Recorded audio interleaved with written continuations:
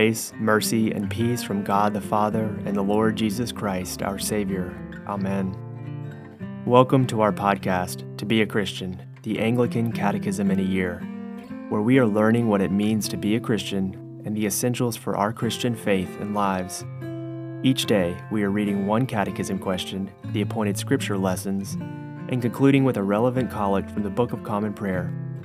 If you would like to buy or download To Be a Christian, the official catechism of the Anglican Church in North America, head to anglicanchurch.net/catechism. As always, we encourage you to reflect on the catechism question and answer as we hear from the Holy Scripture readings and search for points of insight, deeper truth, and meaning for your lives.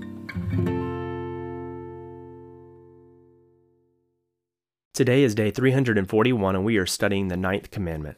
Yesterday we answered, what is bearing false witness against your neighbor?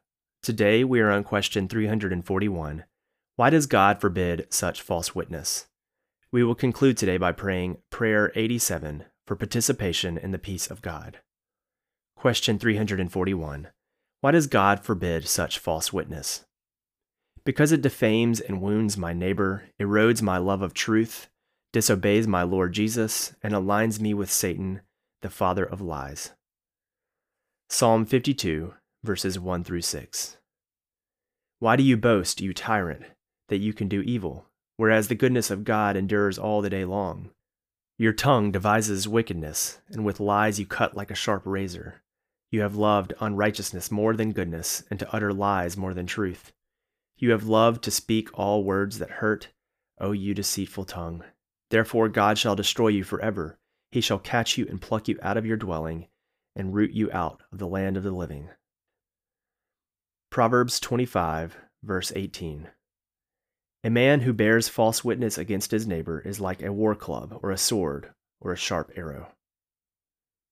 Jeremiah chapter 9, verses 3 through 9.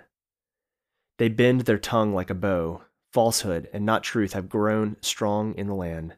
For they proceed from evil to evil, and they do not know me, declares the Lord. Let everyone beware of his neighbor, and put no trust in any brother. For every brother is a deceiver, and every neighbor goes about as a slanderer.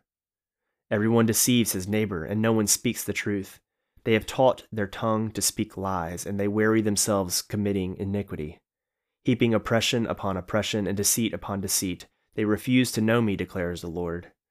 Therefore thus says the Lord of hosts, Behold, I will refine them and test them, for what else can I do because of my people? Their tongue is a deadly arrow, it speaks deceitfully. With the mouth each speaks peace to his neighbor, but in his heart he plans an ambush for him. Shall I not punish them for these things, declares the Lord, and shall I not avenge myself on a nation such as this? John chapter 8, verses 42 through 47. Jesus said to them, If God were your Father, you would love me, for I came from God and I am here. I came not on my own accord, but he sent me. Why do you not understand what I say? It is because you cannot bear to hear my word. You are the father of the devil, and your will is to do your father's desires. He was a murderer from the beginning and does not stand in the truth, because there is no truth in him. When he lies, he speaks out of his own character, for he is a liar and the father of lies. But because I tell the truth, you do not believe me. Which one of you convicts me of sin? If I tell the truth, why do you not believe me? Whoever is of God hears the words of God. The reason why you do not hear them is that you are not of God. Question 341. Why does God forbid such false witness? Because it defames and wounds my neighbor, erodes my love of truth, disobeys my Lord Jesus, and aligns me with Satan, the father of lies. Prayer 87 for participation in the peace of God. Lord, make me an instrument of your peace. Where there is hatred, let me sow love. Where there is injury, pardon. Where there is discord, union. Where there is error, truth. Where there is doubt, faith. Where there is despair, hope. And where there is darkness, light. Where there is sadness, joy. O divine Master, grant that I may not so much seek to be consoled as to console, to be understood as to understand, to be loved as to love. For it is in giving that we receive, it is in pardoning that we are pardoned, and it is in dying that we are born to eternal life. Amen.